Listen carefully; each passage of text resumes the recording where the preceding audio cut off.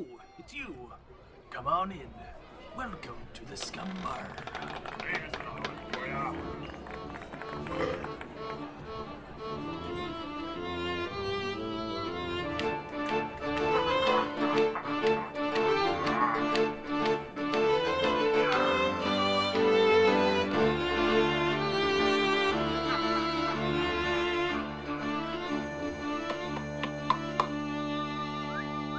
Welcome to the Scum Bar Podcast, episode 47, where we talk movies, video games, pop culture, books, Palpatine, and everything in between. I'm your host, Matt Brush, Jedi Matt Brush today, and with me, a Sith Lord. Rise. I guess I'm Sith Anthos. Darth Anthos. Oh yeah, that makes Darth Anthos. Darth Anthos. I was actually just wondering with a buddy of mine the other day, I was thinking, so is Vader not a Sith then? Like, Vader's not a Sith, I assume, right? Why not? Isn't he? No, I don't think so. I think he's just a fallen Jedi, right? But then it becomes the apprentice of a Sith, so I think he's like officially a Sith. Are Sith bloodline Sith, or Sith like just based on what you practice? I feel like it's based on what you practice. You know, I'm not the person to be asking this. But... Either am I, though. That's why we should talk about it more and more, like from authority, like we know. Anyways, welcome to the Scum Bar Podcast. Anthos, how are you doing today? I am doing... Yeah, how are you doing? Oh, you're just blankly doing. Well, that's good. That's good. Yeah. Sometimes you just gotta be... You just gotta do. You just gotta be and you gotta do. I'm doing good. Anthos, would a pirate joke cheer you up today? Ooh. All right. Sure. Why did the pirate walk the plank? Because it was too... He couldn't run. His peg leg prevented him from running. Because he couldn't afford a dog. So good. I like it. Mm-hmm. It's sweet. It's innocent. I love it. Yeah. Anyways, we got a big episode planned here today. We're going to be doing a Star Wars themed episode. Star Wars. Star Wars.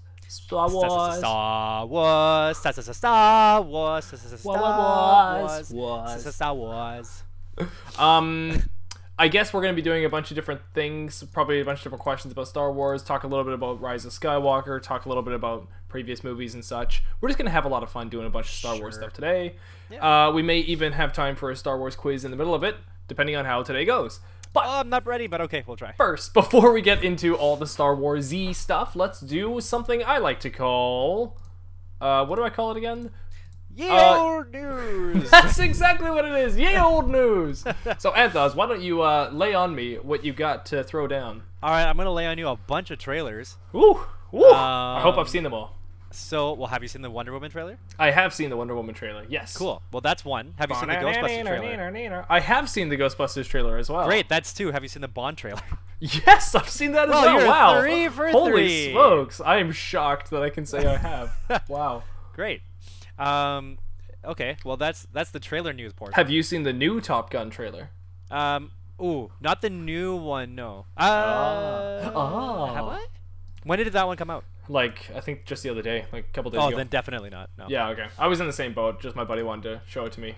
Because he told me, he's like, I want you to find the conflict/villain in this trailer. We watched it. And he proved such a good point. There was no conflict and no villain in the whole trailer. It was hilarious. Like, yeah, in the first trailer that came out, it was more so just about, like... Him, yeah, exactly. Yeah, it's just about him. And his legacy that he's not going to give up. It's pretty much right? Just them saying, remember Tom Cruise? Remember Top Gun? We're doing another one. That's what the trailer is, pretty much. Yeah. So the second trailer, pretty much the same thing. Anyways, why don't you go ahead and tell me about these trailers? It's been a while since I've seen that now, but the Wonder Woman trailer, so she's got some... Whoa. Sorry. So Chris Pine is back. Colonel Trevor. Yeah. No, sorry, not Colonel Trevor. Trevor. The Piniest. What's his name? I feel like his name was Chris in the movie. I feel like his name was Chris Pine. And she goes, Chris! I feel like... Mr. Pine! I feel like his name almost doesn't matter, because I feel like it was just Chris Pine. Okay. Well, anyway, Trevor Pine is back. Trevor Pine? Trevor Pine is back. Dennis Quaid is here. Have you ever seen that? Yeah, okay. Dennis Quaid wants coffee. Yeah. No, anyway, so Wonder Woman to get some new armor. She certainly did. Yep. Trevor. They're going for the Thor Ragnarok aesthetic here. They're going for 80s rock and stylized colors and like really for flashy, shiny kind of aesthetic. It feels almost like too late for that theme, and yet at the same time, no, it just feels all around too late. You know, as my fiance was talking about it, she was like, "This looks like they're trying to mimic a Stranger Things-esque aesthetic." Oh. I was like, yeah, it does seem like that. And then also, it's got a little bit, in my opinion, it's trying to be too much like Thor Ragnarok, which was like 3 years ago or something now. So it feels like it's too late to the party. And then on top of all that, I think one of the really really interesting things about Wonder Woman was the theme. The theme always stuck with me. It was a good theme. Yeah. And then the theme is gone now. It's just something else. It was very just like generic 80s theme. And I wouldn't normally be saying generic 80s theme if we hadn't just had a bunch of movies that are all taking place in the 80s now. Yeah. So it just seems a little trend. Yeah, it's exactly. It's a little trendy. It's a little samey, and I was kind of hoping for something a little bit different. In my opinion, I think it would have been more interesting if it was taking place during like Desert Storm or something, and she was going to war now in more of a modern setting. Okay. Yeah. And not just let's throw her in the 80s. I don't know. It just seems strange, but that's my take on it. I mean, who knows? Wait, didn't the first Woman also take place? Like, did it?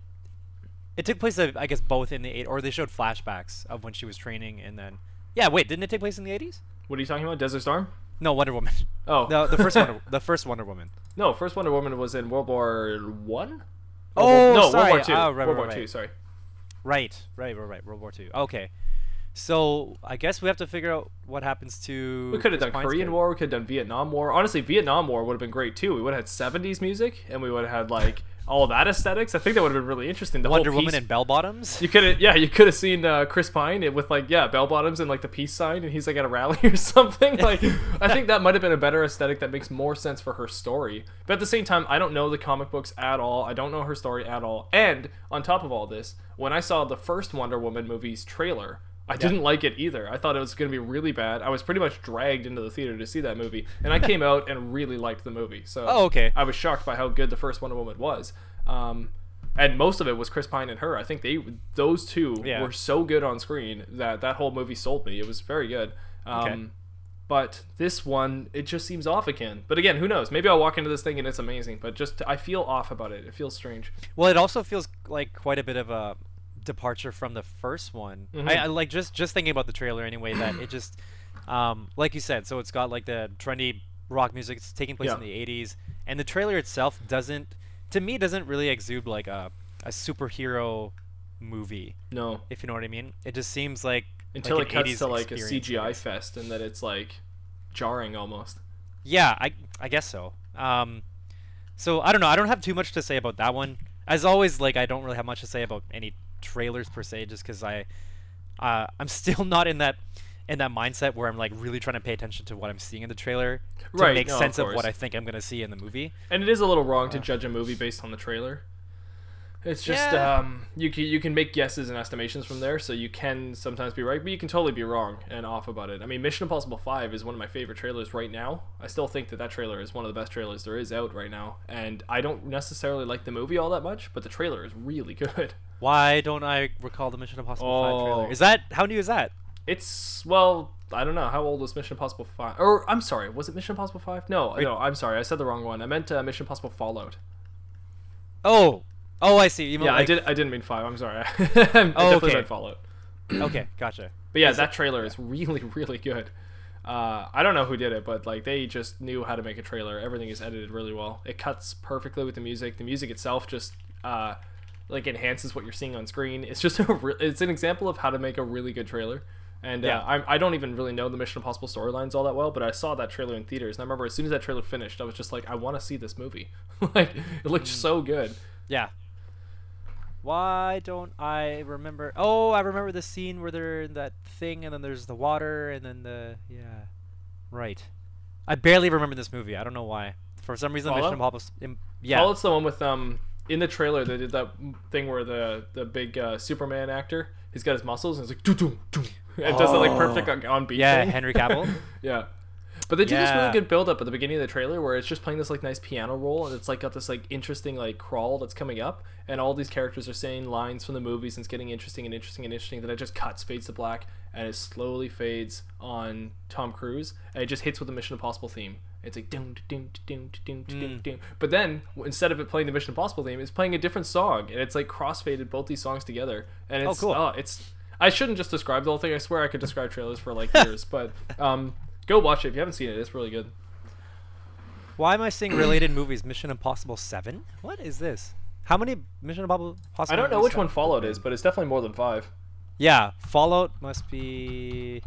Wait, Mission Impossible 7 is coming out 2021. There we go. Oh, I see. So Fallout is 6 then? I guess so. Oh, sure. God, that trailer is so good though. 2, Watch that 3, trailer. 4, Anyways, yeah. So who knows? Who knows about Wonder Woman? Who knows what it'll be like? I hope it's good for their sake, because DC could use one right now. Yeah, but they can always use one. I mean, well, they have a. I guess they're focusing more on TV. Yeah, they do. cable? Like they do well on TV too. Like people seem really interested in the Flash and the Green Arrow stuff. Yeah, the series is called Arrow. They've also got the DC's Legends of Tomorrow. Right. Wonder Woman, Batgirl, or whatever. Well, not Wonder Woman, yeah, but yeah, Batwoman is on it. Oh, now. I'm sorry, not Wonder Woman. And then there's Supergirl. Supergirl. Yeah, that's the one. Yeah, Supergirl, Wonder Woman, and coming soon will be Stargirl in early 2020. So that's something that I just recently saw too. So I'm not really I'm not familiar with her at all. I'm just looking up online, but it says notable aliases: the Star Spangled Kid. She's been affiliated with the Justice Society of America, STARS and STRIPE, that stands for Stripe. Suicide Squad, Young Justice, Justice League, and Justice League United. So some of her known abilities: trained gymnast and kickboxer via Cosmic Converter Belt. So I guess okay, so via her Cosmic Converter Belt, she has enhanced strength, speed, agility, and stamina, and she has the ability to project shooting stars. Aw. So everybody can make a wish around her. That's nice. You know, Mewtwo could also make stars. He used Swift. I think, well, Pidgey can too. Yeah, but Mewtwo's more interesting than Pidgey. But Pidgey... Mewtwo had a better base attack than Pidgey did. Pidgey's cute. Yeah, well, Mewtwo looks like Frieza. I swear Mewtwo and Frieza were designed by the same person. I'm pretty I'm pretty sure that's something that has probably been up for debate and then like was finished really quickly because everybody just agreed that yes, they do look alike. So anyway, yeah, so Stargirl coming out on CW early 2020. So like CW is just full of all these DC shows. I'm not sure, which one's gonna be. I thought I heard that maybe Arrow is gonna be ending soon, unless they were just talking about this new arc. So they're actually going through the arc right now where all of the shows that are available now. So Arrow, Flash, Legends of Tomorrow, Batwoman, and Supergirl, they're all doing crossovers for Crisis on Infinite Earths. And I think this is a comic from back in the 40s, if I'm not mistaken. Crisis on Infinite Earths. Thank you, Google. Oops, no. Oh, publication date, never mind. April 85. Why did I say 40s? Marvel wasn't even, nobody was around back in 40s. I guess some people were around. Anyway, publication date, April 1985 to March 1986. So it was just a short arc of 12 issues. So I do want to get into it just because it'd be quick to catch up on. I mean, considering it's just 12 episodes, I'm really curious to see how they fit all the characters together. Because Supergirl also has there's a Superman in that show now. Right. I think Martian Manhunter might even be in that show, and I don't know to what extent all of the other characters are, but it's funny that there's this thumbnail of Brandon Routh as an aged Superman, and he was Superman in the movie. It wasn't Man of Steel. It was Superman Returns, I think. The one with Kevin Spacey as Lex. Yep. And so I wonder if maybe he is going to be reprising the role as Superman. Like he already is he's already the Atom. He's Ray Palmer. He's Ray Palmer in the DC shows. Oh, okay. And so I guess maybe if this thumbnail is accurate and he's actually portraying an old Superman, then it must be like a different Earth Superman that he is. And then this was also interesting. The guy who played Lionel Luthor in Smallville is returning as well, but he is, I think he's returning as an old, like an aged Batman, like an aged Bruce Wayne. Oh wow. And Tom Interesting. Welling is also returning as an aged Superman, but like a Wow. farm boy Superman. So Oh, that's awesome. yeah, It's good to hear. It really intrigues me. It's Oh, that's funny. like, That's with all kind of these- like what we were talking about in that one podcast. We were talking about the remake of Superman that's inevitable, and like Yeah, what we'd right. like to see for these kind of characters. That's interesting. They're doing that with the TV show because with the TV series, I guess they don't have to worry as much. They can just kind of say like, I don't care where this is going, but we can just kind of do what we want. yeah, Okay. exactly. And like it's not gonna be. Well, I expect it won't be any kind of canon with any of the movies, so they've Right. got a little bit more free range there. Just like you said, do whatever they want. What else do we? Oh, so the Ghostbusters trailer. Right. Yeah, interesting. That to me seemed something about it seemed much more like serious of a movie than all the other Ghostbusters that I remember. Because like they're all like the whole cast, like they're all comedy actors, right? Right. From the original Ghostbusters movies, and while you watch the movie, like yes, there are some creepy and scary moments, but at the same time, I guess because of that era, a lot of those scenes for me are more on the comedic side as opposed to like this is a serious thing. Like Yeah. yes, like it's ghosts, but like we have to we're taking this whole thing seriously. Like I didn't get it from that, but I'm getting it from this upcoming Ghostbusters movie. I don't know if it's just me, but who did I see? Was that Finn Wolfhard? Is that Yeah, his Finn name? Wolfhard's in it. Yeah. Yeah, right. Stranger Things kid. This is another one. My fiance's like, oh, it's another movie trying to be Stranger Things again. Yeah. It's like, yeah, it does have that feel to it for sure. Yeah. It seems to me like they're a little bit scared. Sony's a little bit scared to throw too many jokes into the trailer. I think they're worried that if they throw jokes into the trailer, people are going to think that this movie's also not taking it very seriously. So I think because of that, they decided to try to go for just a serious tone. Okay. And Yeah. I'm hoping that the movie is actually a lot more funny than it seems to come off on that trailer. Yeah. But I have to say, I'm not disappointed in the trailer. It does look pretty good, actually. Yeah. Because they're not trying to remake anything. It just seems like they're trying to pay homage and make their own thing. The Red Letter Media guys did a little review on this, and I love watching those guys. They've got good opinions on these movies, and they did like a little kind of reaction to it. They were pretty much mentioning that it seems more like a Tremors movie. It seems like the old school kind of Tremors thing. I mean, if you remember the plot of Tremors, it was like earthquakes happening and people don't know what's going on. Then it's like a small band of people that end up fighting these giant worms, right?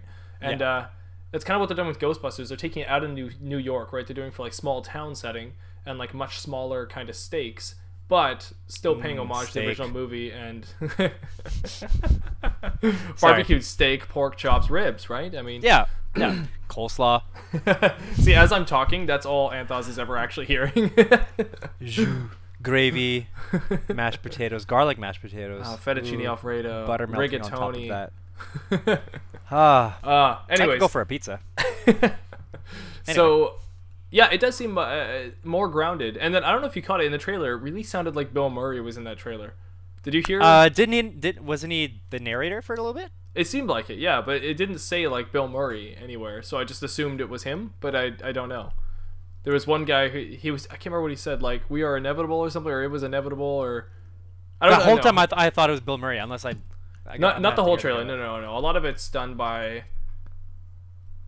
Actually, I don't know who it's done by. I think it does a bunch of different of the actors like saying different lines, but there is okay. like 3 specific lines that all sound like Bill Murray is talking, and I was like, ooh, this is cool. And then remind me again, who's the characters? They're related to one of the Ghostbusters. They're related to Egon. Egon, yeah. So right, Egon is yeah. played by what's his name? Harold Ramis. Okay. Ramis, and he passed away unfortunately. So he helped make the original movie with Dan Aykroyd. They helped like co-write the whole thing. Okay. So he was really tied to the Ghostbusters, and he was really awesome. But yeah, so when he passed away, everybody was like, "Oh, well, there it goes. Now we'll never see another Ghostbusters movie, right?" Yeah. But it does seem like Bill Murray and Dan Aykroyd are coming back for sort of recreating that awesomeness. I can't remember the black guy's name, but I think he's coming back. Like, if they come back, I kind of hope he comes back too, because I know he doesn't like get referenced as much as the other two do, because he's not necessarily a huge actor.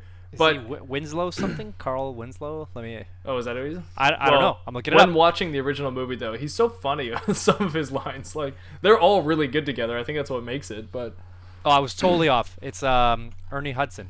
Ernie Hudson, right? Yeah, that's who it was. Who am I thinking about? So I hope he comes back, but we don't really know. Winslow. I was thinking of Family Matters. Ooh, oops, way off. So Anyway. yeah, not really too much to say about Ghostbusters except for I hope it's good, and it looks like they're treating it differently and a lot better than the other reboot was. So Okay. I'm excited. Honestly, I don't really care. I'm kind of a sucker for those movies, so if they just want to throw some proton packs in it and throw Bill Murray and Dan Aykroyd into it, I'm okay with that. Oh yeah, I wonder if it's gonna take place in the same universe as the most recent reboot then. No, because they had a line. It was almost like a middle finger to the reboot. It was kind of funny. There was a really? line where it was like, "We haven't seen Ghost in 30 years." And like I swear, I think all the characters on screen like looked at the camera. Like it was like, What? "Oh no."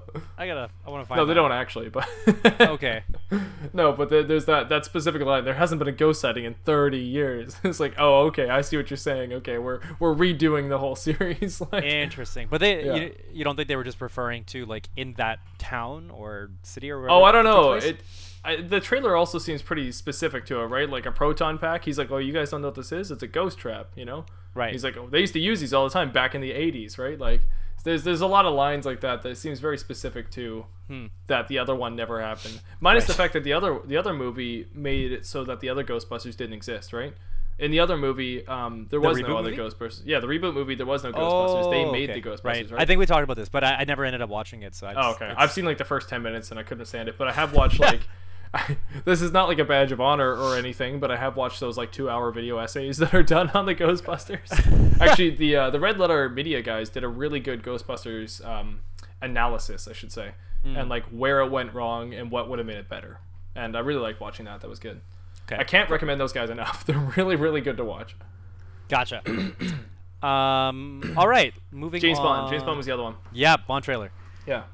Jeez, I cannot remember this for the life of me. I don't Maybe have we much to say about it except for it looks like another Bond film. It's- I mean, yeah. I've never really watched many of the Daniel Craig ones. I've seen a little bit of the one where he goes to the family estate and has like a sawed-off shotgun and stuff. I can't remember which one that was, but it was kind of interesting. But I haven't really been keeping up with the Daniel Craig ones at all. But this one featured the black woman who was like 0010 or something, or I guess she was like 009 maybe, or 008. I don't know. In a previous movie, you mean like she was 009 only in this one, or in a previous movie? No, like this one, she comes out of nowhere and she's like another 00 agent. I don't I know see, what her yeah. number is, but yeah. Then so it looks like she helps him out for like a little while or something. I think they're alluding to how she might be taking on the reins of 007 eventually. Right. Yeah, it sounds like. And then doesn't she threatens him to like get out of her way? So I think she is Something like yeah, that, it does yeah. sound like maybe they're trying to transition into her being the next full-on Bond, I guess. Yeah. Just scrolling through my movie news real quick too, just before I forget. It looks like they might be doing a remake of The Dirty Dozen. Did you ever watch that movie, The Dirty Dozen? Came out in like the 60s. I didn't know, but I've heard of it. I just haven't seen it. I No. watched it with my dad last year, I think, for the first time ever, and it was like so good. I was blown away.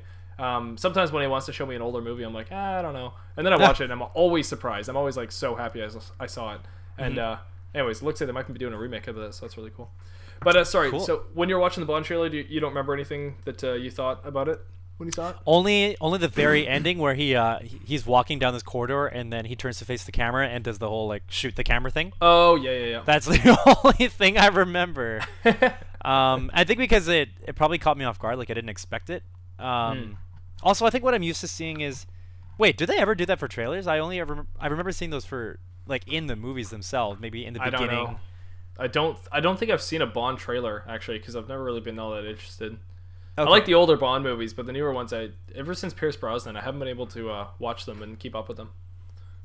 You know, and it's so weird just picturing all the different Bonds, like the actors for them. Yeah, Thinking for about sure. like Pierce Brosnan to Daniel Craig is already such a huge stretch. Yeah, definitely. But yeah, I mean, like, I guess that's how the Bond rolls. It's the nature of the beast. Yeah. Yeah, I think that was all the trailers, right? That would be. Let's see. Yeah, those are all the trailers. One of them Ghostbusters, Bond. I mentioned Crisis on Infinite Earth, Stargirl. I was just gonna mention this. This was, I think, maybe I think it was late last week. Ron Liebman, who played Rachel's father, died at the age of 82. No, Yeah. he's so funny.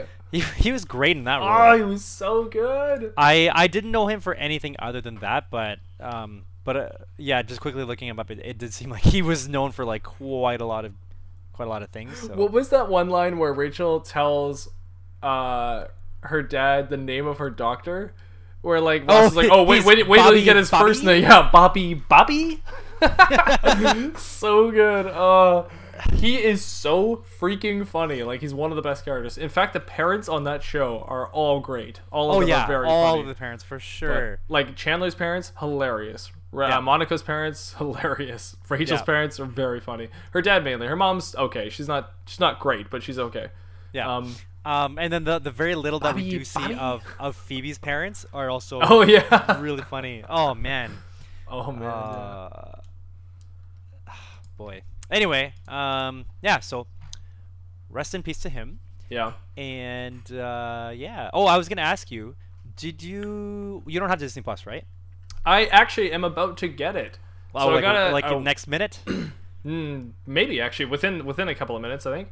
Okay. I got so some friends of ours from Vancouver. We are doing one of those, hey, we'll help you if you help us kind of things to make it so it's cheaper. We never really thought about this till just now. We're like, oh, we might as well do this, but we're going to give them our Netflix while they give us their Disney Plus. Oh, so nice. We're all just kind of doing the same thing. Because I swore I would never pay for both. But I was like, oh, but this works out because they're the only ones on their Disney Plus, and we can share our Netflix. So we're like, oh, that's perfect. So we're going to do that, and that's going to happen literally in the next couple minutes or so. We're going to get the password to the account, and we've got it installed on our smart TV, and we're good to go. Cool. So I got to try it out a little bit over the last couple of days.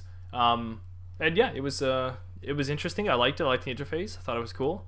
And I was shocked by the amount of content I wanted to watch, so I was really interested by that. There's like, honestly, lot of content on it. I was when I was looking at it, I was like, this is a lot more than like when I'm on Netflix and I'm like, I should watch this or this or this. Like on Disney Plus, I was like, oh, there's actually a lot more I'd actually want to watch. Yeah. And not necessarily new stuff, but like old, like childhood stuff, right? For sure. Well, actually, one thing that really got me is Clone Wars, and Clone Wars is off Netflix now, and it's on Disney Plus. So the whole show of Clone Wars is on there. Plus, now they're bringing it back. So with Clone Wars coming back, you can we can watch more episodes of it on Disney Plus. What do you mean bringing it back? Like Clone Wars stopped. I went to season 6 and finished. And they're gonna continue? Yeah, it went to Rebels and it went to all that stuff, and yeah, Clone Wars is coming back now. Oh, I didn't know that. Yeah. Ooh. I'm so excited. I can't wait. Oh, great. Yeah, I'm actually trying to catch up on Rebels because I finished up to season 3 like however long ago, and then I didn't get to I think because 4 wasn't out yet, and then I just forgot about it. So yeah, I'm not going to watch Rebels. I've never seen it. I don't want to get into it. I know that the storyline does continue from Clone Wars, but I just feel like it didn't have to, and so I'm just going to stick with Clone Wars only. Okay. It would be good in a way for closure on certain things. I know you can watch some characters develop more for like I think I've seen most of the scenes anyways, just through like reviews and stuff. Yeah. I get that there's some more storyline I can get out of it, but I don't know where Clone Wars is going to come back to, like because you know with Clone Wars it's not really chronological. They kind of just jump around on their episodes. So did they not that much, right? Not all the time, but it wasn't necessarily like just watch season 1 to season 6 in order, and you know that's how you watch a show. Like for me, I started in season 2, like when I kind of cherry picked my episodes based on a few different suggestions from people, and then I would go back and watch a few others, and it never really mattered too much because the show is not necessarily all that dedicated to being set in a perfect timeline. Oh wow! Season 7 trailer was back in like April. How did I not know this? Oh, I didn't. I haven't seen the trailer for it. Oh man, I think I'm most excited to see what happens to Ahsoka. I think a lot of Star Wars Clone Wars fans were. Of course, yeah. Were excited about that too, and everybody was like super excited when she showed up in Rebels because I hadn't heard anything since then. But exactly. Cool. That's good news. I'm happy about that. It's old news, but it's good news. Yeah. I just learned about it the other day. Old news. I didn't even know about it, but I heard about it the other day and was like, oh, interesting. Like, I didn't realize. So I was like, okay, well, I'm definitely watching that. Yeah. So before I forget, then after you have gotten the password, let me know once you've watched the Endgame delete or the extra footage for Avengers Endgame. Oh, right. If we rewatch Endgame, we get extra footage yet? I don't know if it's actually... No. I don't think it's a part of the... like watching the movie straight through, but if you go to the when you press into the movie and then you go to like the extras tab, then you can scroll through and there's a whole bunch of extra footage, and so some of it will be like commentary, like I think 5 or 6 scenes of like deleted scenes have commentary on them, and those same 6 scenes plus like another 4 or 5 or so don't have commentary. So some of them are unfinished. Like you'll see the Hulk he's not completely textured.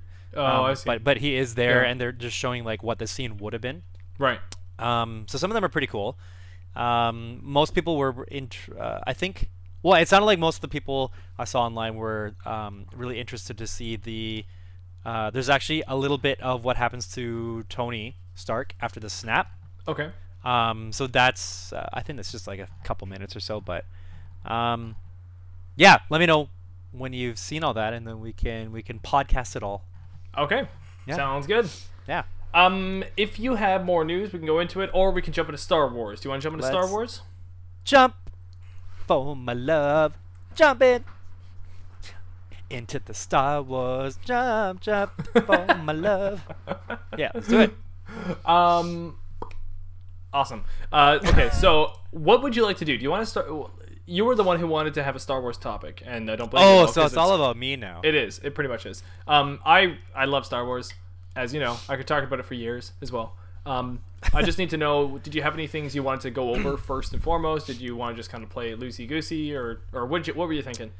I thought it would be interesting to kind of compare the direction of all the trilogies so far. I mean, we only have 2 complete trilogies. Yep. And then soon, well, I think by the time this podcast airs, we will have 3 complete trilogies. So the saga will be over. But yeah, so that was one thing I thought would be interesting to talk about, because like there are some very obvious differences. Yes.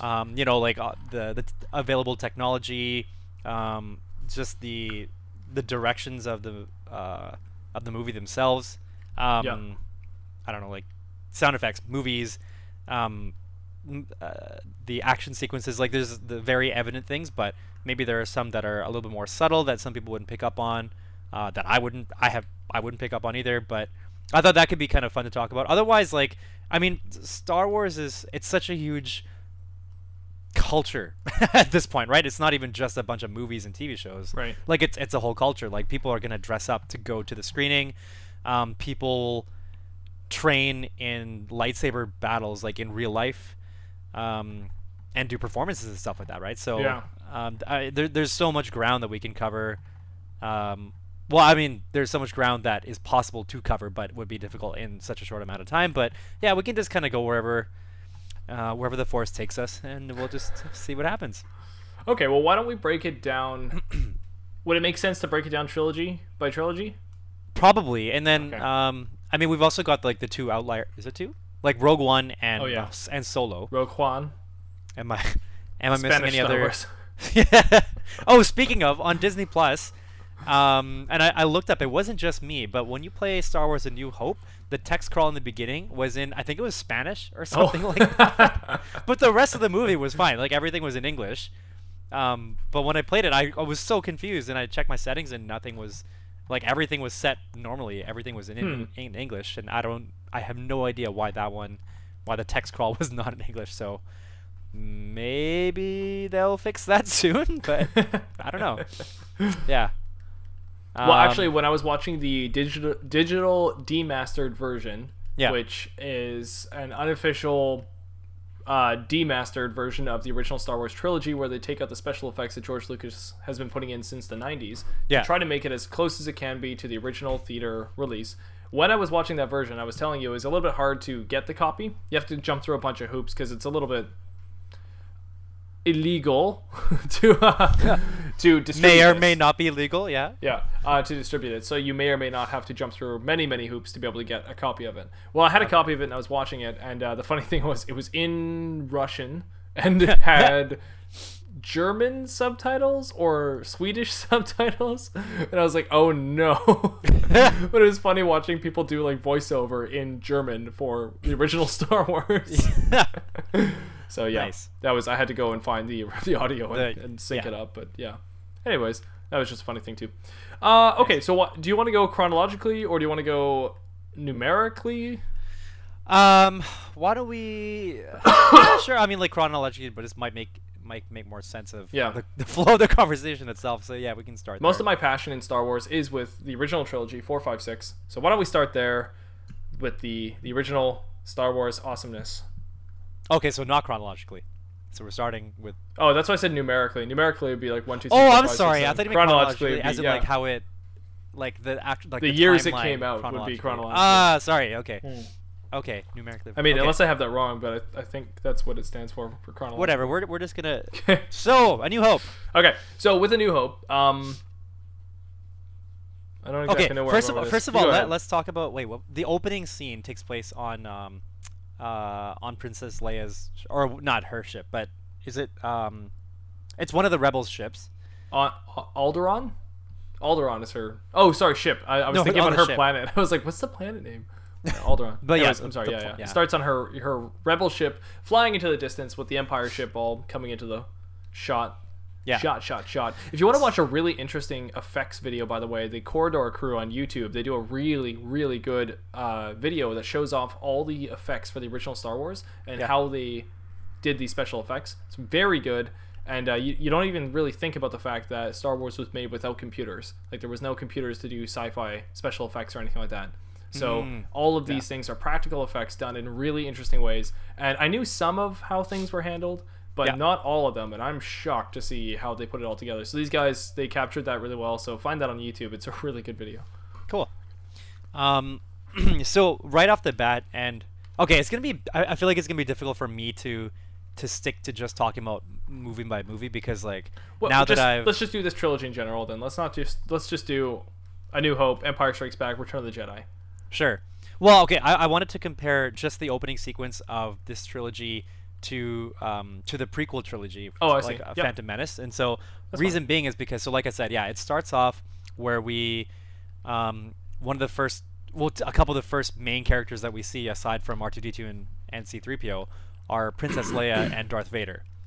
Right? So right from the beginning, we're introduced to 4 very important characters, and then throughout the rest of the movie, I always feel like we go on a bit more of a like adventure journey, learning about like all the different characters. Right. But they're all converging into one.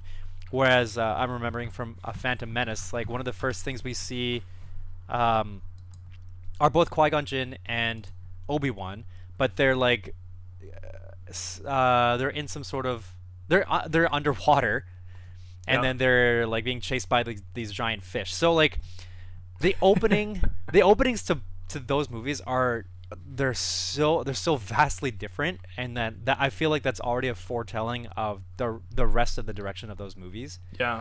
Like the opening to you're right. Like A New Hope, it's instant battle. As soon as it hits, like the title of the movie is Star Wars. It's Star Wars, the first thing and you you're see already are you Star see Wars, war, right? right. And you're like, oh wow, but when you watch Phantom Menace, the very first thing you see is a ship flying into the whole Trade Federation fleet. And you're like, oh, that's interesting. And then it's like 2 important looking cloaked figures walking into a board meeting. And then they're like, what's going on here? What's going on there? And then it's like weird looking alien figures being like, ooh, it's a Jedi. Oh, da, da. And you're like, what is this? Like, it's so weird. It takes a while to get going. And when it does, it's still a little awkward. It takes a bit to kind of jump up a bit more in Phantom Menace. Yeah, it does. And I understand like that they couldn't, or it probably wouldn't have been a good idea to start with too much conflict, because then we're just rehashing episode 4 all over again. Like we have to start before the war actually starts, right? So we have to see all that build up. So it makes sense, but at the same time, like I said, like I still feel like that sets the pace for what the rest of the movie is going to be. Right. And so just knowing that, okay, so we're watching these 2 Jedi, so does that mean like we're just focusing on those 2, like the growth of them, and then nothing else is going to be as pivotal? Because I remember. Oh, that's interesting. Like episode 1 for me, The Phantom Menace, is I still can't not consider it like one of the outliers of all the trilogies, because it's a fairly standalone movie in terms of how they decide to show the growth and development of the character. So like Anakin, for example, like meeting him as a young kid, sure, he's a mechanic, so he built C-3PO, and he built his pod racer, but we spend like half an hour on the pod race or something like that. Yeah. And I feel like the only intent of that pod race, sure, it's to free him from slavery.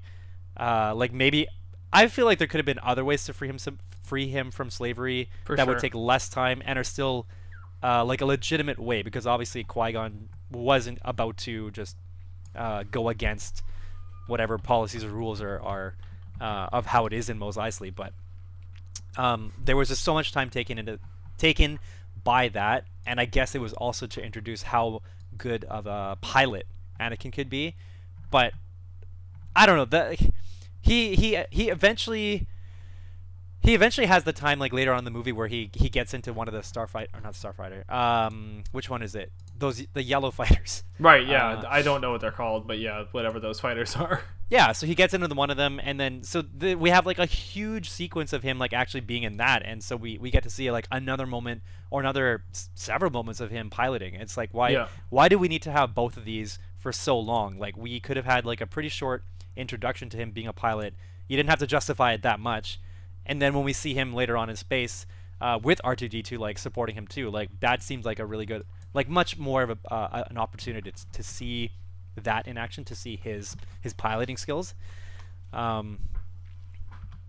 Anyway, and then so going back to episode 4, like I said, it was gonna be very difficult for me to stick to one movie, but that's all good. I've got a generic thing to say about those trilogies.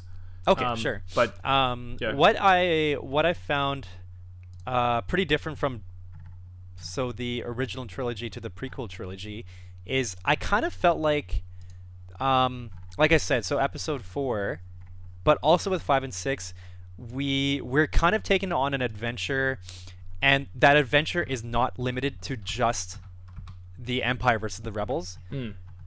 Right? Because we see that Luke he crash lands on, it's not Dagobah. Where does he land? Yeah, it is Dagobah is where Yoda is.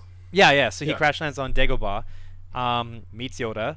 Yeah. In the meantime, Han also, they go to meet Lando, and then Han is frozen in the carbonite, and then he's taken back to Jabba, so he's got his own thing to deal with. Like, we see, like, everybody's got like their own different path where there is conflict there, and ways for them to rise above it or get through it in whatever fashion. So I find, with episodes 4, 5, 6, I kind of enjoy that a little bit more. Whereas in episode 1, 2, 3, I feel like the focus is really just on a couple characters throughout, and it's always them just kind of skirting around what is going to become the Empire, like just skirting around what Palpatine is setting up.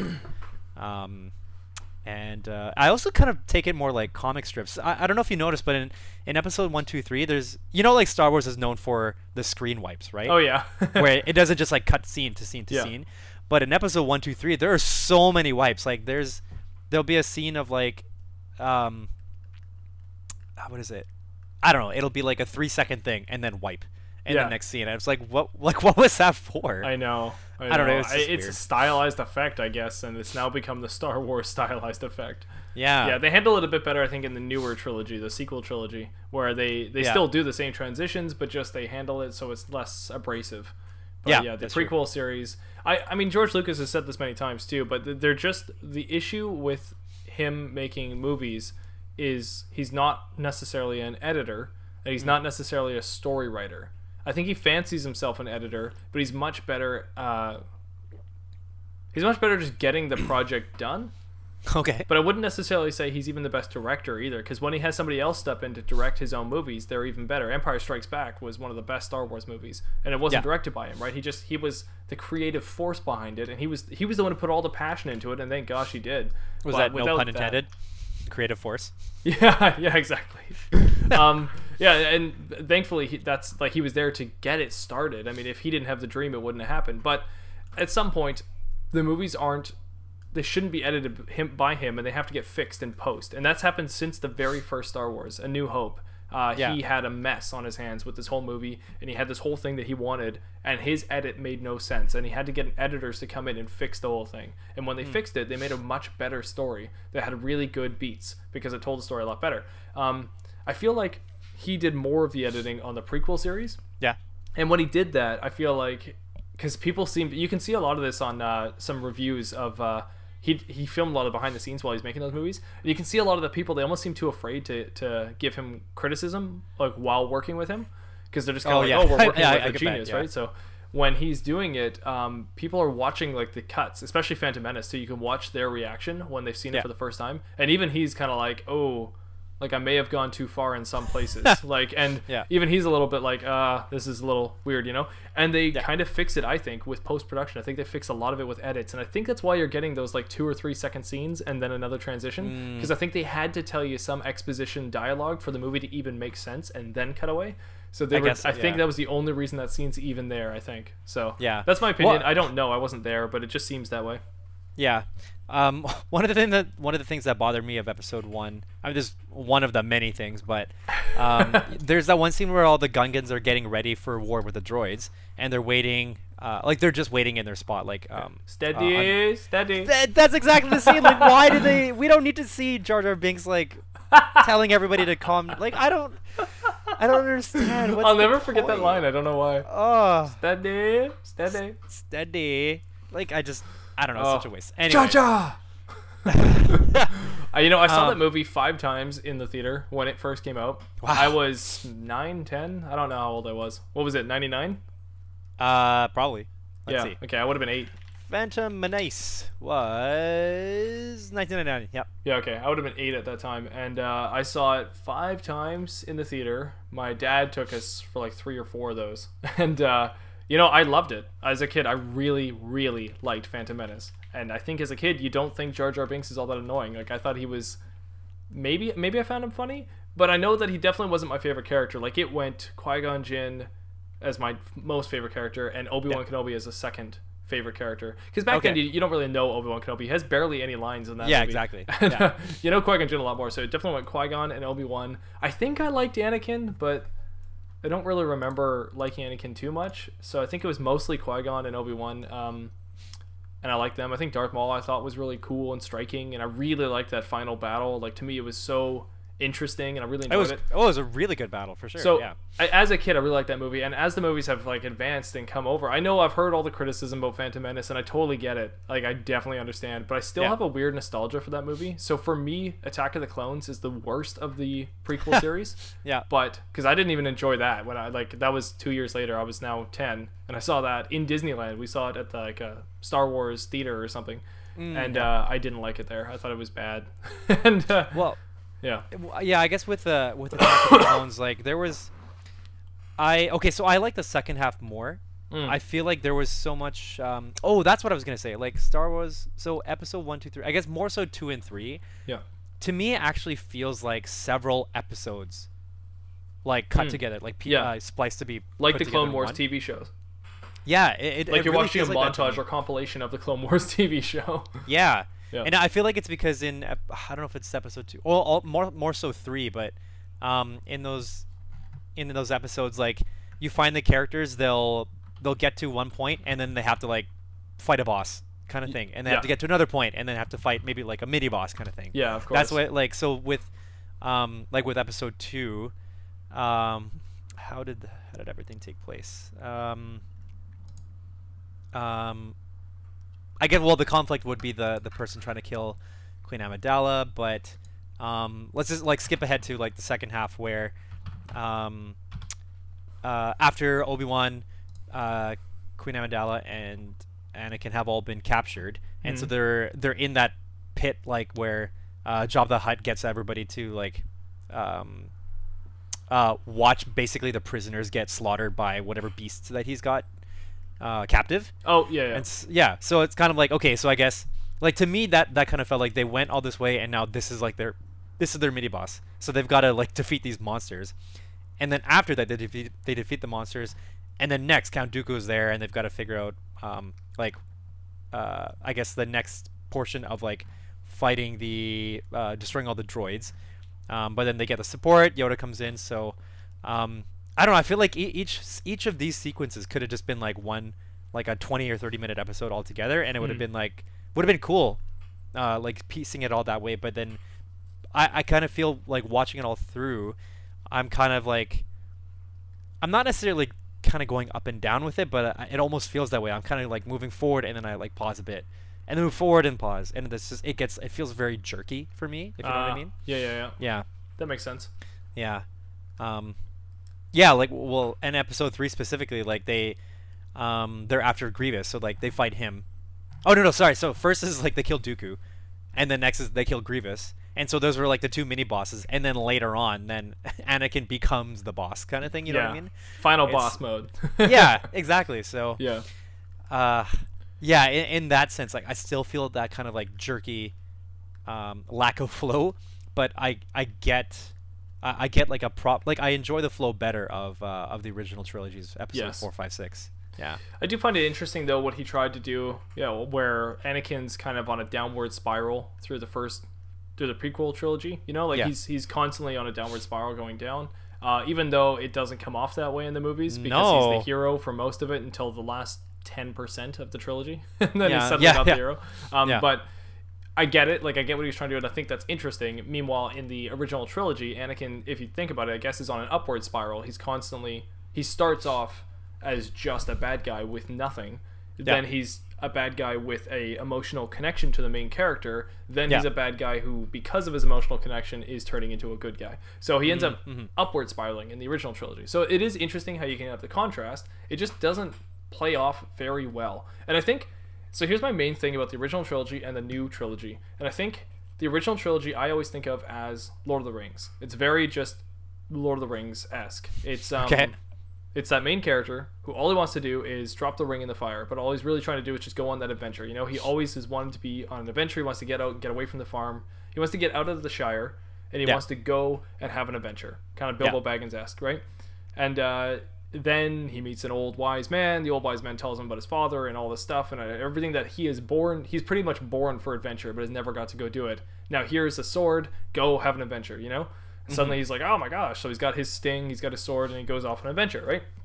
By the end of the whole series, he's had his adventure, he's completed it, and he's made the world better for it. So the original trilogy is Lord of the Rings to me. It's just a great, awesome story, and that's why it's so much fun. You got your Aragorn-like characters of Han Solo, and you've got like your Gandalf-like characters as Obi-Wan. And you just keep it going, and then you have, like, I guess, Sauron would be like Darth Vader, I guess, in a weird way. But and then the Force. The Force is always just that unexplained good and evil that Lord of the Rings has, that Star Wars has, right? It's just, there's always a good and evil to these best stories, where you can take the evil path, but you choose to take the good path, and that's what makes you a good person. Makes the hero's journey.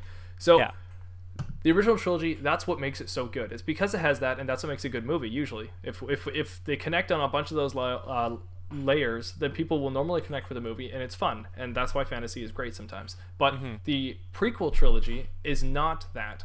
The prequel trilogy, in my opinion, is trying to tell the history of Star Wars. So the prequel trilogy, I feel like he spent 3 movies trying to tell us why Star Wars, but like the original trilogy was trying to tell us Star Wars. Like the original trilogy is like, this is what Star Wars is. And then you're like, wow, and you don't need to know why. You just jump in and have fun. But the prequel trilogy is all like, oh, but now let's tell you why Star Wars. And it just gets into all this stuff you don't care about. And actually explaining at the very beginning of the show, when we're talking about Sith, and we're like, how do Sith even work, We're like, does it matter though? It shouldn't matter. But when the original the prequel trilogy is trying to constantly explain all these things, midichlorians and like Anakin, and we have to apparently see why Anakin's evil. I don't know why that matters. Obi-Wan says it in A New Hope. He says he was a good pilot, he was my best friend, he got seduced by the dark side. He even says, like, originally he says that Darth Vader killed your father. Very interesting. Once we find out that he is his father, we go, oh, like, that makes sense. Like, the evil corrupted him, he got taken over by that, and so therefore he's gone. He's officially dead. And I don't know, there's something great about that. Why did we need to know? We don't need to know more than that. There really didn't need to be a prequel. But then George Lucas decided to start to tell us why the Jedis are all gone. Why were the Jedis now a myth? Why are the Jedis like this, He just tried to tell why, and I don't get it. Well, okay, so don't get me wrong. I did enjoy... I pretty much enjoyed every single Star Wars movie I've seen, except for maybe Solo. I mean, like, I enjoyed it to an extent, but that is my least favorite of all the movies. Actually, no, that would be... Maybe it's tied with episode 1. No, I think I liked it less than episode 1. But anyway, I like the way that you describe it. Like Episode 1 has Original Duel of the Fates, okay? If there was no Episode 1, there would be no Duel of the Fates. yeah, exactly. Horror! So I like how you put it, that the original trilogy is This Is Star Wars, and then the prequel trilogy is Why is Star Wars? Yeah, Why is Star Wars? Why is Star Wars? Why is Gamora? So the reason why I like that is because the way I see the original trilogy is that Star Wars, so I see it as it's not just a balance of like what, well, okay, it's good versus evil, but on several levels, not just on the dark side versus the light side. So what's the actual terminology? Well, I think it is dark side and light side, and then there's also the Rebels and the Empire. But, and Rebels and Empire, and then so Sith versus Jedi. But like how you said, Rebels versus Empire. So there's actually so much more threat from the Empire in episodes 4, 5, 6 that the Rebels feel than there is in episodes 1, 2, 3. Because in the prequel trilogy, it's all puppeteered by Palpatine. Right, so he's the one who sets up like all the mechanical droids, and he's the one who, I guess, like I guess was it Sifo Dyas is the one who originally wanted the clone army, but somehow I guess it was Sidious that was able to make it still like take action. I guess so, yeah. But anyway, I could be wrong, but anyway, in 4, 5, 6, there's the Death Star. And when I think of the threat looming over the Rebels in Episode 4, I don't think it's just Darth Vader, but I think it's everybody that has been working to put together the Death Star, because they're all evil. They're all bad guys, like General Tarkin, right? He's definitely one of like the pivotal members who is not, or that we know of, he's not Force sensitive. He's just like one of the generals, and he's striving really hard to beat the Rebels. Right. Whereas in episodes 1, 2, 3, sure, we've got like the viceroys and some of the other trade federation, but they're just like, yes, they are generals, but they almost seem just like peons. You know what I mean? Like they don't really have much effect in terms of they're not called the Rebellion they're called the Republic. So the Republic in episodes 1, 2, 3, like they don't necessarily. I don't see that they're threatened by the existence of the viceroys and the other generals of the Separatists. But in 4, 5, 6, I feel like there's so much more threat of the generals in the Empire. Right.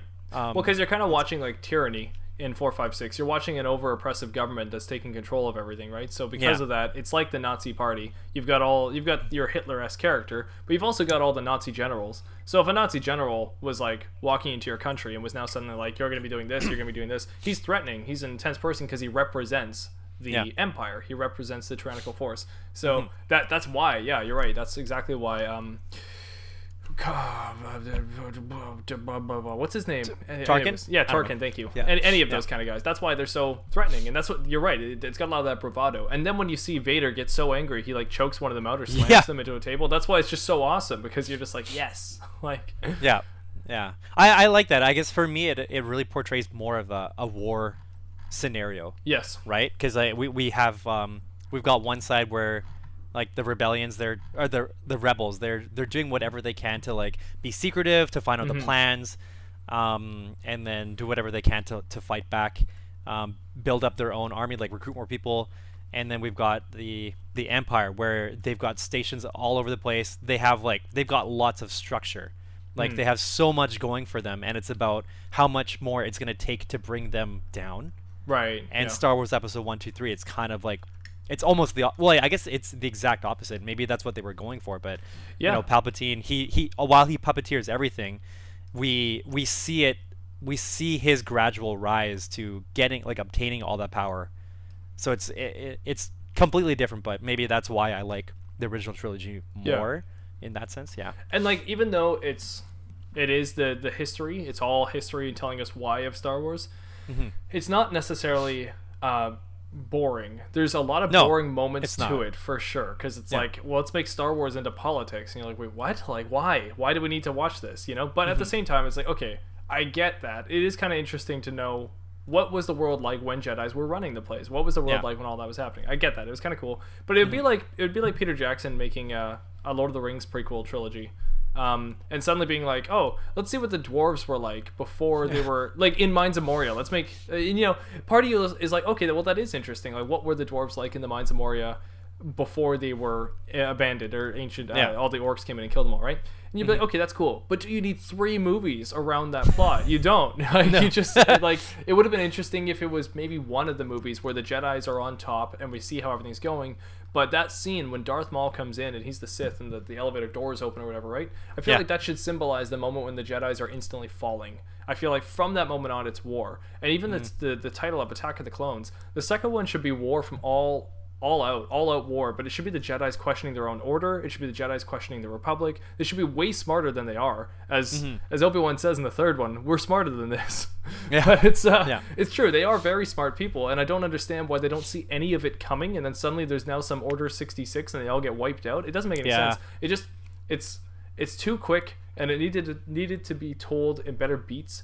And Yeah, we should have it had a lot better of, like you were saying, war, and then see the creation of these generals. Why did Tarkin become Tarkin? Well, we could have seen maybe some interesting thing that he did during the Clone War to smartly trick the Jedi and then become a general because of that, you know, and to lead this Yeah. new empire. We also needed to see more of why the people believe the Empire instead of believing the Jedi.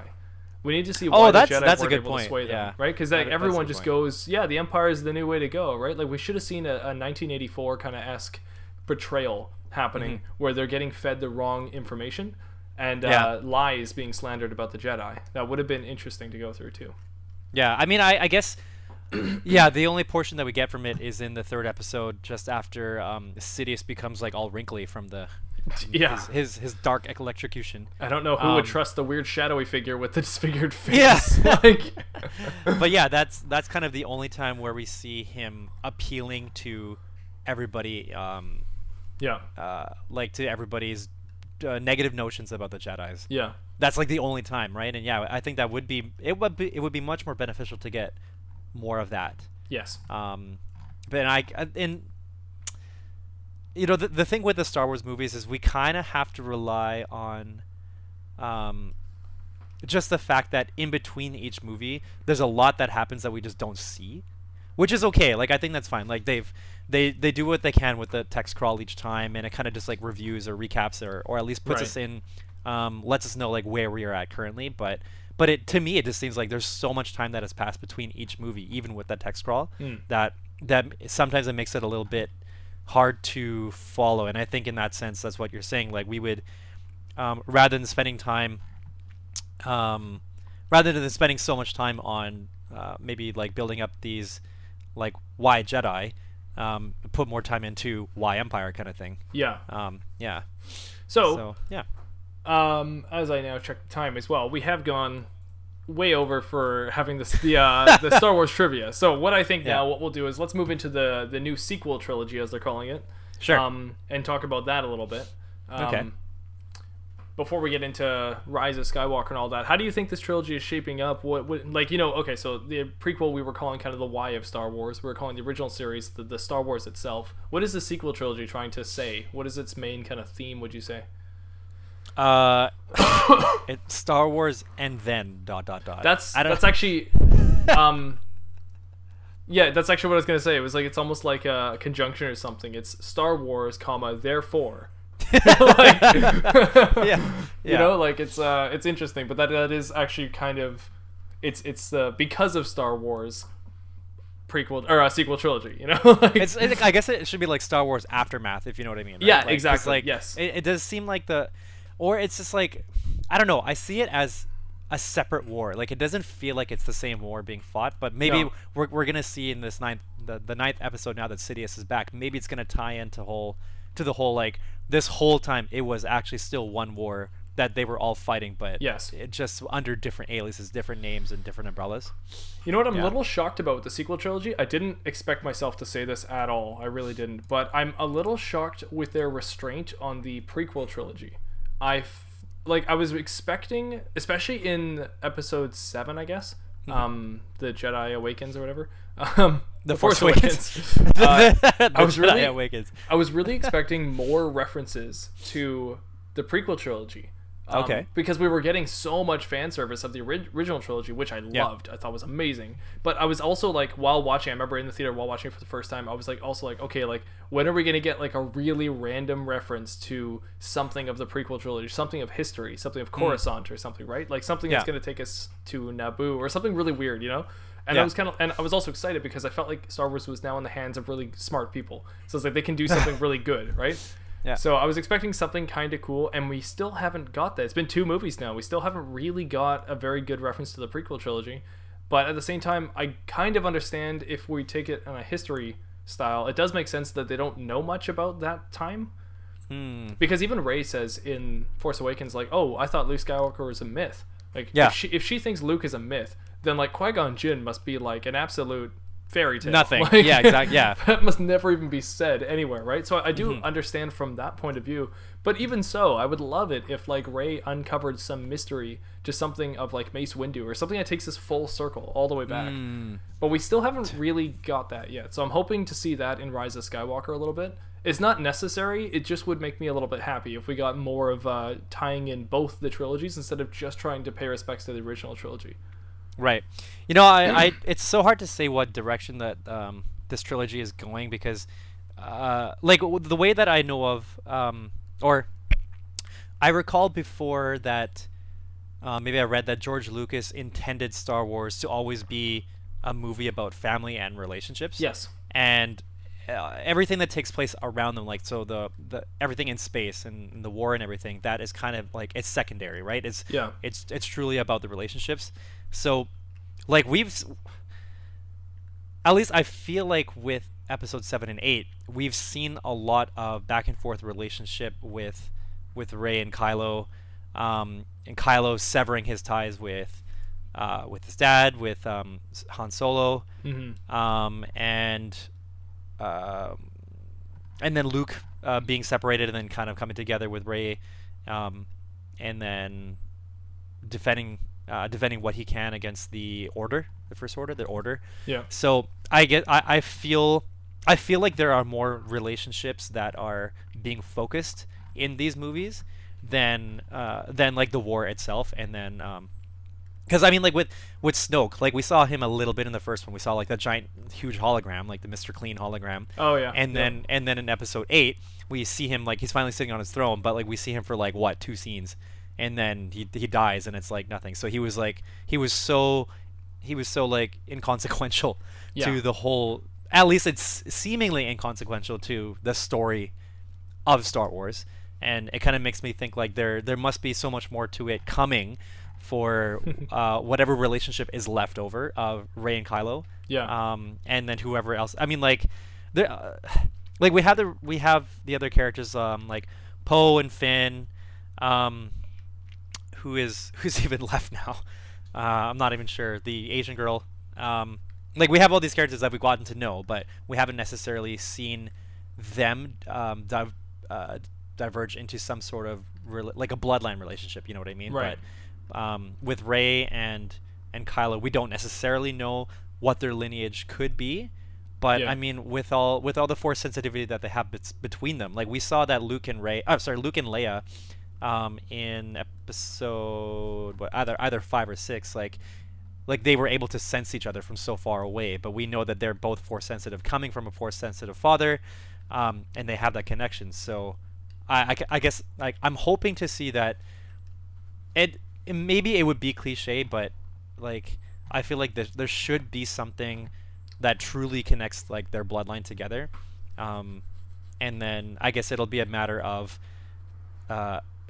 if that relationship is balanced, is the Force finally truly balanced? Like, is that going to be like a giant tie? You know, interesting. Yeah, I'm really obviously like we're all really curious to see what happens with episode 9, but there's so many directions that it could go at this point. I feel my original fan theory after watching Force Awakens and coming out of the theater that I honestly thought, and it's funny because now it sounds so far fetched to where they're going, but I honestly thought Rey and Kylo.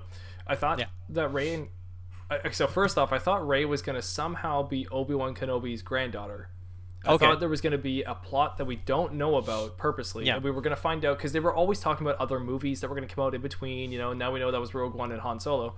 But I thought what was going to happen is we were going to find out eventually that Obi-Wan Kenobi went off and did things before episode 4 and after 3, and we were going to get a movie with Ewan McGregor, which does look like we're going to get. But I thought in that movie he was going to meet some kind of woman and fall in love, and then we were going to get some child we don't know much more about. And then that child could possibly have another movie, or we might not need that movie, and that child has a child who ends up being Rey. So I thought what we were going to find out it was actually Rey Kenobi.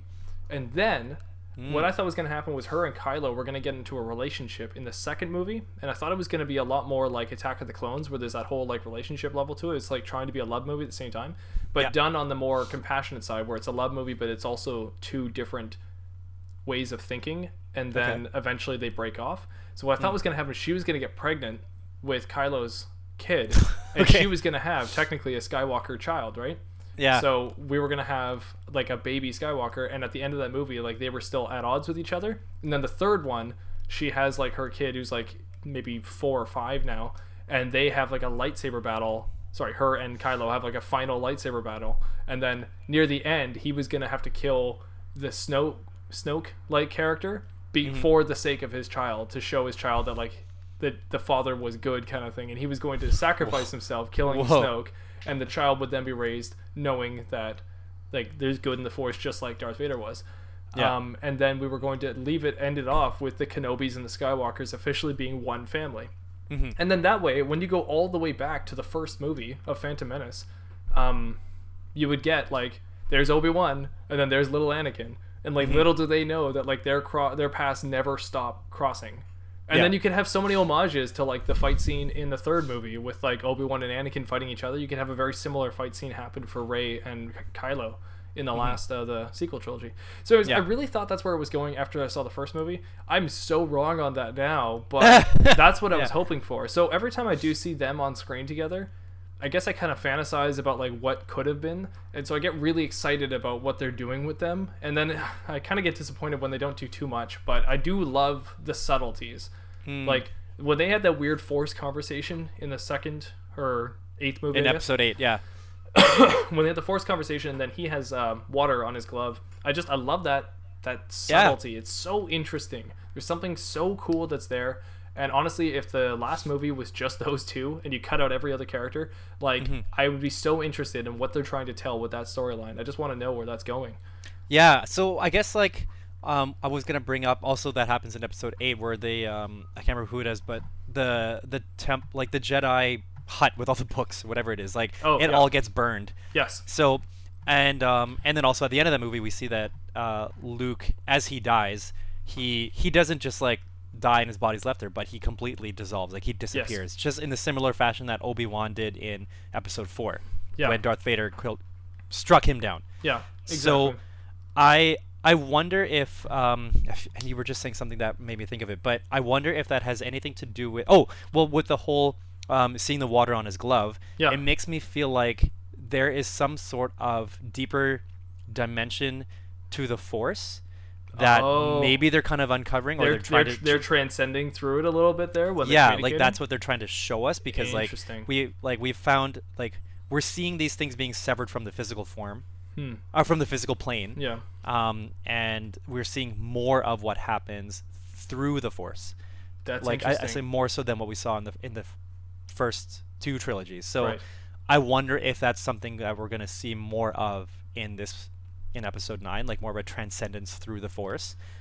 It's the only line the only line in the new trailer that I think like is movie worthy, right, is really getting me pumped, is when she says in the trailer, she says to somebody, we don't know who, she says, "You don't know me, nobody knows me," and then it shows Kylo like come out of like the mist with his sword, and he's just like, "I know you," and then he like walks forward with his sword. It's like so intense, and you're just like, oh, that's so cool, because it's like I don't know why, but I love that character development. It's like even us as the audience, we don't know her, we don't know him, we don't understand these characters at all, but they understand each other, and that's for some reason really badass. I like that.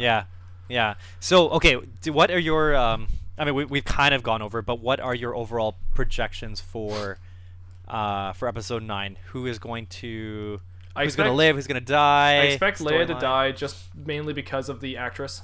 Yeah, For Carrie okay. Fisher's sake, I feel like they're going to just kill her off in a respectful way. I do think Luke is coming back. I think. Okay. I think Yeah, he'll come back that's as like a Force Ghost. Yeah, and I Yeah. think even one of the trailers may have had his voice, although I don't know if it was from a previous movie. So I feel like he's coming back as a Force Ghost to help Leia. I mean, to help Rey. Yeah.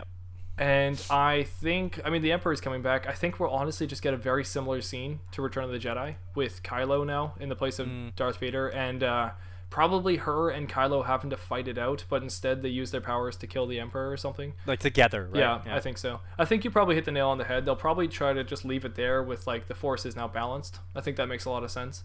Yeah. I don't know if Kylo's gonna die. I feel like maybe he'll live. Maybe he'll go back to being like Ben. What was his name? Ben Skywalker, or like I don't know. Ben Kenobi? What do you mean? He's Ben. Ben Solo. Sorry, he was Ben Solo. Yeah, sorry. Yes, yeah. No, I was thinking his Skywalker, but yeah, maybe he'll go back to being Ben Solo by the end of it. Like, Solo that would Walker. be. I think that would be really interesting to pay homage to Han Solo and how he kind of just abruptly ended.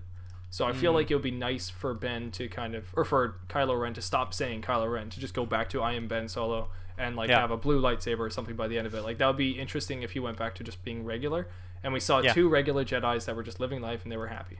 I Yeah. would be like, that's the honest truth, is I think that would be the best ending we can get out of this. And I just think that the way the series has already come up, I'm not expecting a grand, royal, huge finale to Star Wars. Yeah. I'm kind of Yeah. just expecting it to end this series and also end with a big question mark on what Exactly. this means It'll leave for it open Star to Wars. further Yeah. stuff. Exactly. Exactly.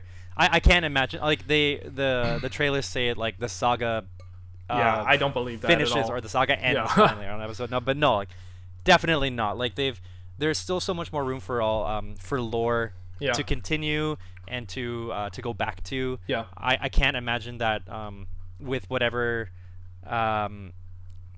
ground that they've been able to make with this Star Wars trilogy, that they wouldn't continue later in the future. So one of the things that it's hard for me to project exactly what's going to happen, but I can't imagine that both Rey and Kylo would live by the end of the movie.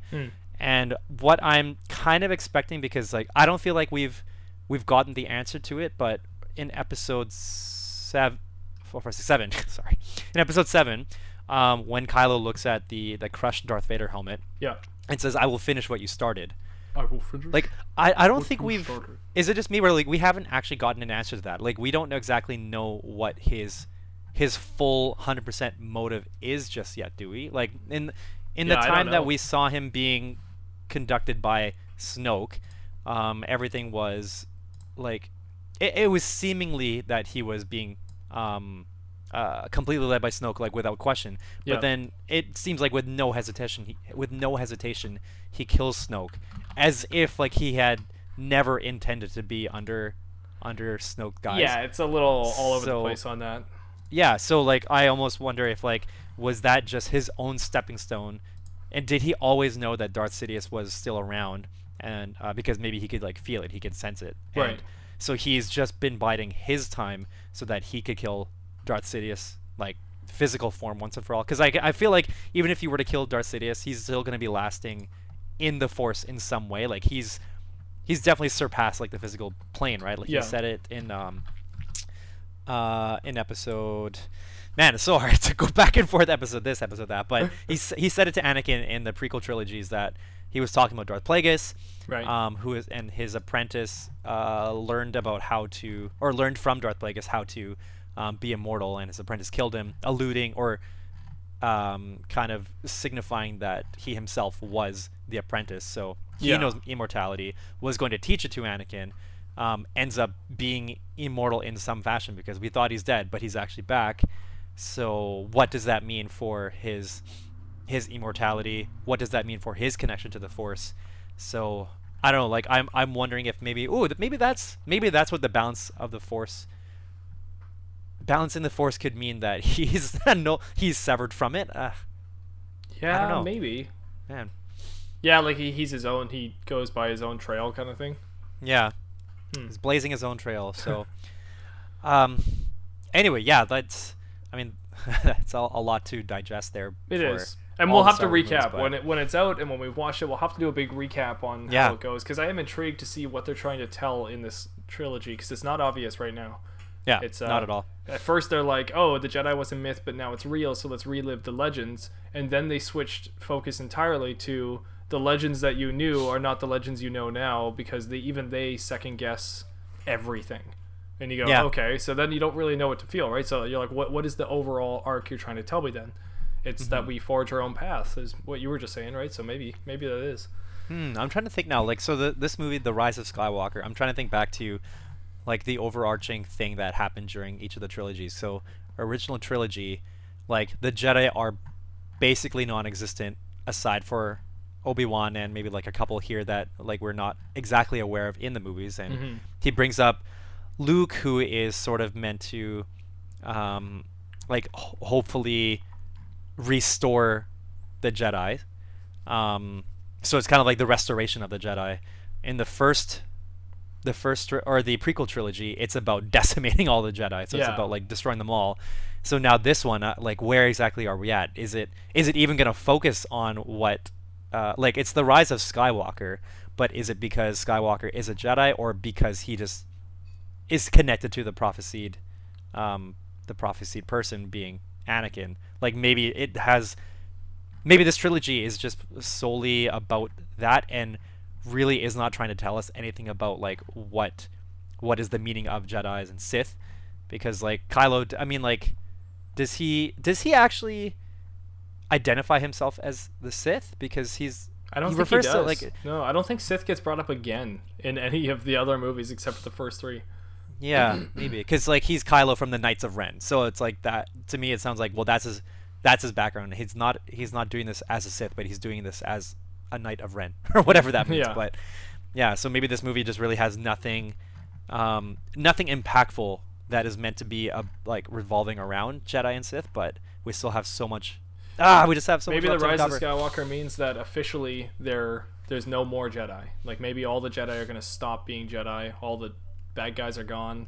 There will never be more Jedi, and now it's the rise of, like, the Skywalker family that can just be regular. Yeah. And actually, wouldn't Skywalker technically, unless Rey is somehow related to the Skywalkers, wouldn't that mean that Kylo is the one who lives at the end then? I guess so, but like, maybe he will be Ben Solo, and he's the lone survivor of the whole thing, and then that's why it's the Rise of Skywalker. Interesting. I wonder if it has anything to do with Luke's notion, because in Episode 8 he was saying that the Jedi has to end, right? True. So I wonder if the Rise of Skywalker means, like, it's the end of Jedi, but the rise of whatever Skywalker, whatever, like, the Skywalker mentality is, or the Skywalker meaning is, whatever that is. So, yeah. Whew. Well, it's interesting. We really dove into that, but I don't know. That's the real answer. We just don't know. Why don't you know? You're supposed to know this. That's why I bring it up with you, so you can give me the answers. We will find out next time on the Scumbar Podcast, and by that I actually mean not next time, but another time after that. Later on, because next episode we will not be talking about Skywalker or Star Wars, but we will do that after we return from the break. That'll probably be our very first episode. There is our reactions to Star Wars and how it was. Ooh, yeah. Reactions, cool. Reactions. We have had a little bit of a longer episode, but that's fine by me. I like talking about Star Wars, so yeah. I hope you guys enjoyed that. Anthos, where can the audience find you? A long time ago in a galaxy far, far away. Ooh. Or now on Twitter at Anthos1. That's at ANTH0Z1. And if you want to find me, you can find me flying sky high in the Millennium Falcon on Twitter at MattBrush Gaming. You can also find me on YouTube at MattBrush Gaming as well. That's where I post these podcasts in video format, so you can watch it, or you probably wouldn't want to watch it, just leave it on, on YouTube if you want. Or you can listen to this podcast in podcast form on any of your podcast platforms. We're on, like, everything now, so you can see us on there. Leave us a comment or a like or a subscribe or whatever you want. Just let us know how we're doing. Tell us if you like the Star Wars conversations or if you want less or more Star Wars conversations. If you want to write us your favorite Star Wars fan theory, go ahead at thescumbarpodcast@gmail.com, and we'd love to hear it, and maybe we'll even read it here live on air. So we'll see. Maybe we'll read it individually, so you get to hear it twice. That would be great. Maybe we'll read it at the same time, so you get to hear it with, like, an echo effect. Ooh, We'll try to harmonize with our voices too, so it actually sounds cool. This is Star Wars. things. Anthos, why don't you give me your best Chewbacca impression, and then we'll head out. There's no way I. Let me. How do you? Can you do one? Uh. I feel like if I did it, I would just like wreck my throat. There you go. It's not bad. All right, I love it. All right, have a good night, everybody.